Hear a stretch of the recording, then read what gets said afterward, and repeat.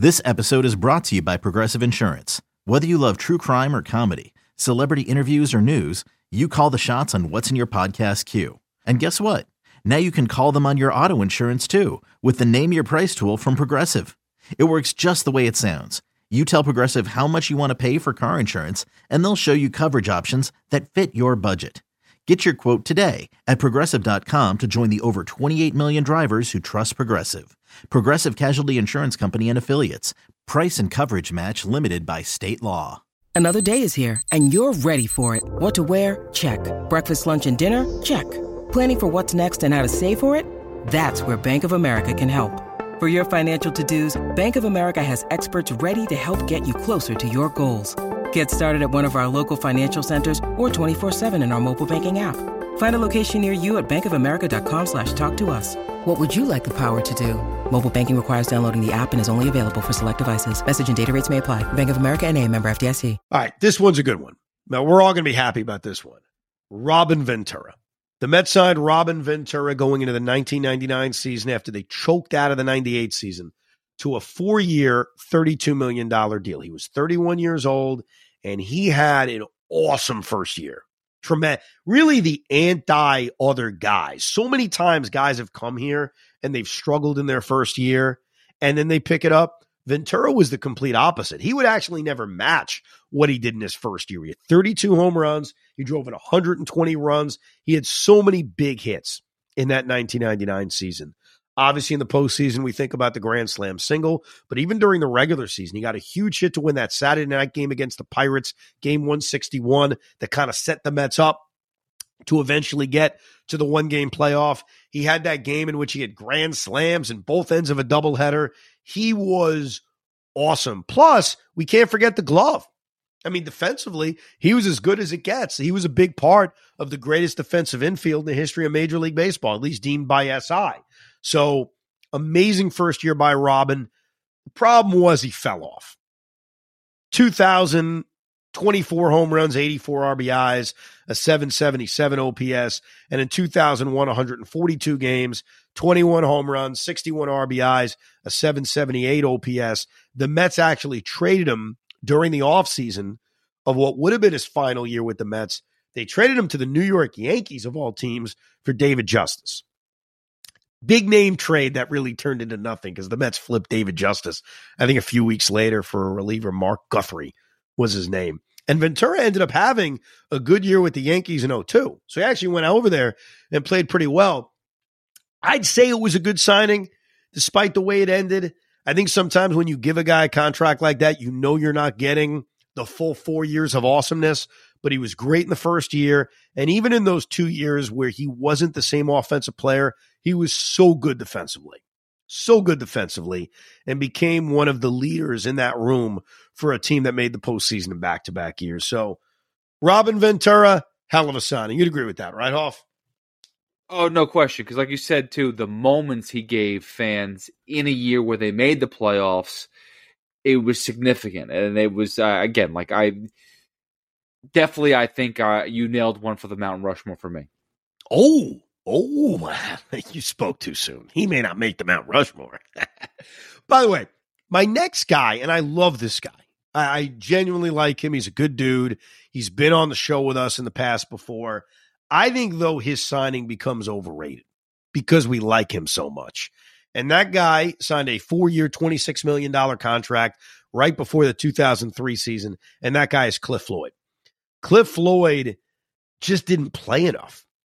That was my biggest issue with Cliff, and I think in a way he was looked at as a tough guy who battled through injury and played through injury, and I appreciate that. But the facts are the facts. He didn't play enough. 2003, 108 games. Very productive in those 108 games. Had an 894 OPS, hit 18 home runs, drove in 68 runs. Fantastic. Team sucked. Cliff barely played. Following season 04, another year in which the Mets sucked, only 113 games. Same numbers, though. 18 home runs, 63 RBIs, barely played. The 1 year he played was 2005.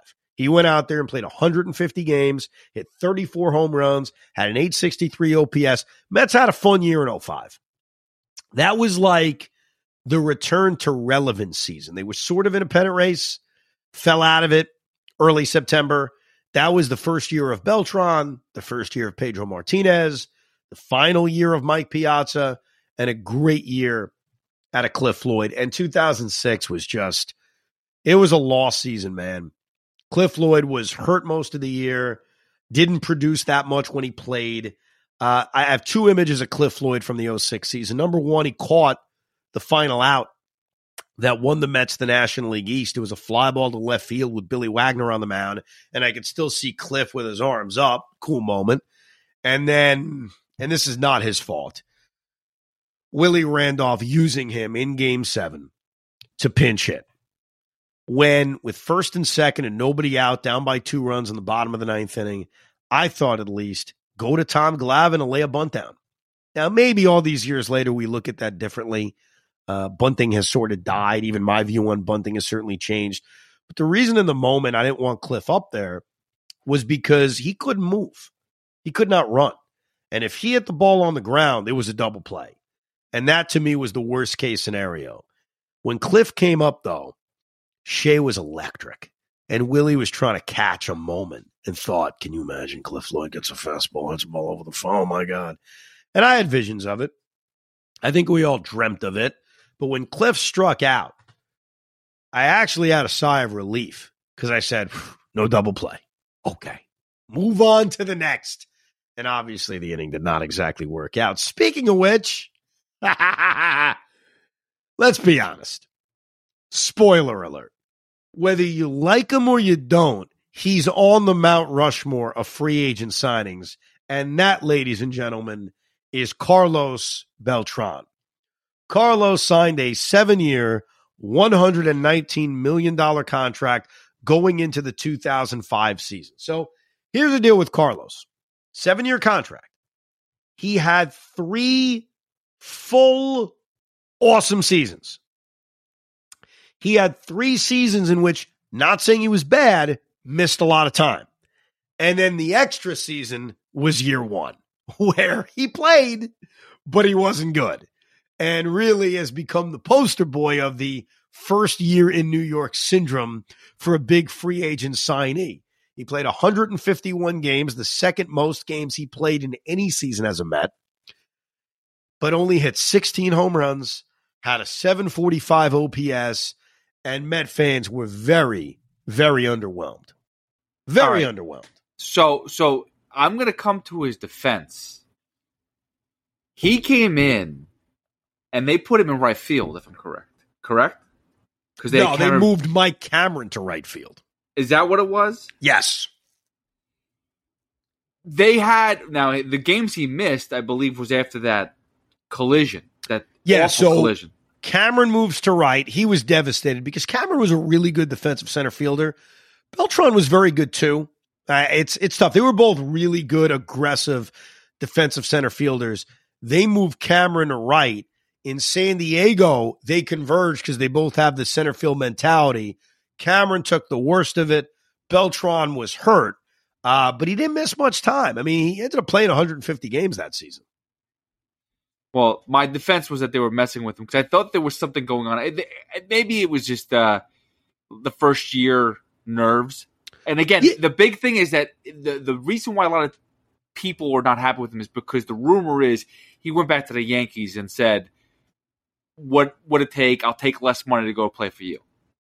When you need mealtime inspiration, it's worth shopping Kroger, where you'll find over 30,000 mouth-watering choices that excite your inner foodie. And no matter what tasty choice you make, you'll enjoy our everyday low prices, plus extra ways to save, like digital coupons worth over $600 each week. You can also save up to $1 off per gallon at the pump with fuel points. More savings and more inspiring flavors make shopping Kroger worth it every time. Kroger, fresh for everyone. Fuel restrictions apply.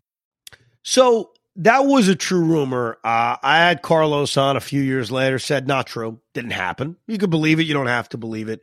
But here's why I don't buy that as a reason to dislike him. I remember when the Mets signed him in January of 2006, and no Mets fan gave a crap about that. They were just so excited that here was this guy who dominated in the postseason. He's only 27 years old, 28 years old, and he's coming to our team. That became a convenient thing to dislike about him. That became oh yeah? Well, he wanted to be a Yankee. I mean, who gives a crap? CeCe Sabathia wanted to be a freaking Oakland A. Does that matter? He signed with the Yankees. It doesn't matter. The excuse for Beltran, by the way, that I think is fair, and Carlos learned from it, as you'll see in the rest of his career, is Carlos was hurt in 2005, and he played through injury. And he learned the lessons of it, which is if you don't perform, they're going to boo you. So it creates a question you got to ask yourself as an athlete. Would you rather battle through injury and play hurt, knowing it may affect your play, or would you rather say, I'm not going to play. I'm not going to play till I'm healthy? And if you look at the last 3 years Beltran had with the Mets, I wouldn't say, let me rephrase that. 2011, he was healthy. He got traded in the middle of the season. So let me take 11 out because he was healthy that year. 2010, 2009, he barely played. He played 64 games in 10. He played 81 games in 9. I think there was controversy about a knee surgery he wanted that the Mets didn't want him to have. But I think that first year influenced him, where it was, I'm not going to play hurt. Why? So Met fans could think I suck? Comes back in 06, has an MVP caliber year, one of the great seasons in the history of the Met franchise, 41 home runs, 116 RBIs, a 982 OPS, comes back in 07, 33 home runs, 112 RBIs, 878 OPS, comes back in 08, plays 161 games, 27 home runs, 112 RBIs, 876 OPS, produced when he played in 09, and then in his final year of 2011, and by the way, thank you, Carlos, has a great stretch, and the Mets are able to turn him into Zach Wheeler. So, thank you, Carlos.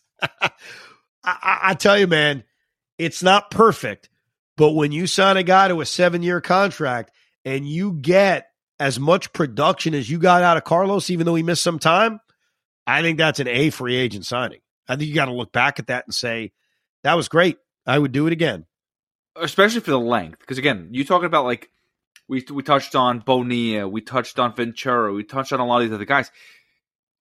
They didn't pan out for the length. They had like 1 or 2 good years, but we only signed them for 3 or 4. And they couldn't even go that far. Beltran gave you a lot of length.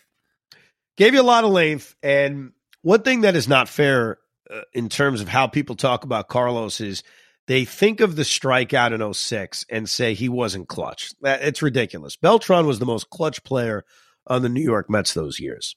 And unfortunately, because of the way 06 ended and because of it's easy to forget good moments in 07 and 08 because of the way those seasons ended, you almost ignore how clutch Beltran was. I really thought, just watching him every single day, he was the most clutch player they had. We all love David Wright. He's a homegrown Met. Beltran was more clutch than David Wright. He just was. I mean, it's not hating. It's not extra love. It's a reality. And I think, unfortunately, because of the way things ended in 06, he doesn't get enough credit for being as clutch as he actually was. I agree, but there's a little bittersweetness behind Carlos Beltran because this is the thing, right? 06, they go to the playoffs. He strikes out. That's the end of the playoff era for the Mets and Carlos Beltran. But yet we signed him with the notion of this guy is unbelievable in the playoffs. And we only got there once with him. So it's kind of like we had a nice run. We just missed out because he struck out on a nasty pitch by Adam Wainwright, which you got to give more credit to Adam Wainwright than anything else. And yet we're sitting here going like, but the guy's so clutching in the playoffs, but we can't see it. It's not until he goes to the Yankees and other teams where they go back to the playoffs. Yeah, no, I listen, man, I totally get it. I mean, it's not necessarily his fault that they didn't get other opportunities in the postseason. No, that's the Wilpons' fault. We can say that over and over and over. It's the same thing that they listen, when they promised David Wright the world, sign with us, stay here, we'll do all this. And what do? They bring Michael Kadire, his buddy. And that's about it. I get it. And they push the fences back.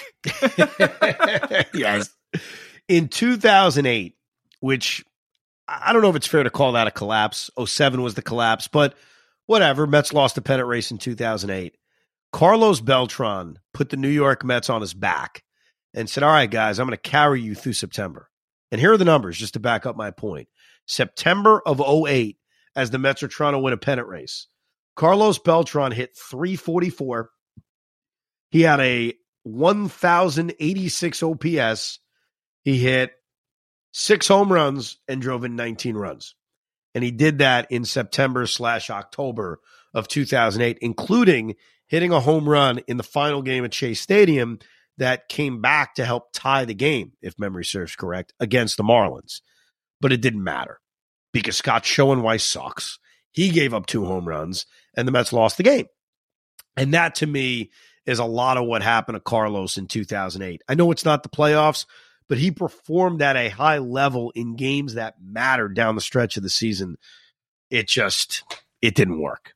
But look, one of the great free agent signings in the history of the franchise. Moving on, we got 2 closers. Number 1, Frankie Rodriguez, 3 years, $37 million. After the Mets had no bullpen in 2008, they said, let's go get K-Rod. I mean, it was an okay signing. Frankie in 2009 was fantastic until the Luis Castillo drop. That was his first blown save of the season. He got off to a great start, ends up saving 35 games that year. The problem for Frankie, and this hurt him throughout his tenure, the Mets weren't that good. So you look at a closer, and it's like, well, what can you do if you're not given a lead? In 2010, he saved 25 games with a 2.1 ERA. And then in 2011, the Mets knew they weren't going anywhere. So after his 23 saves, they flipped him. They traded him to the Brewers.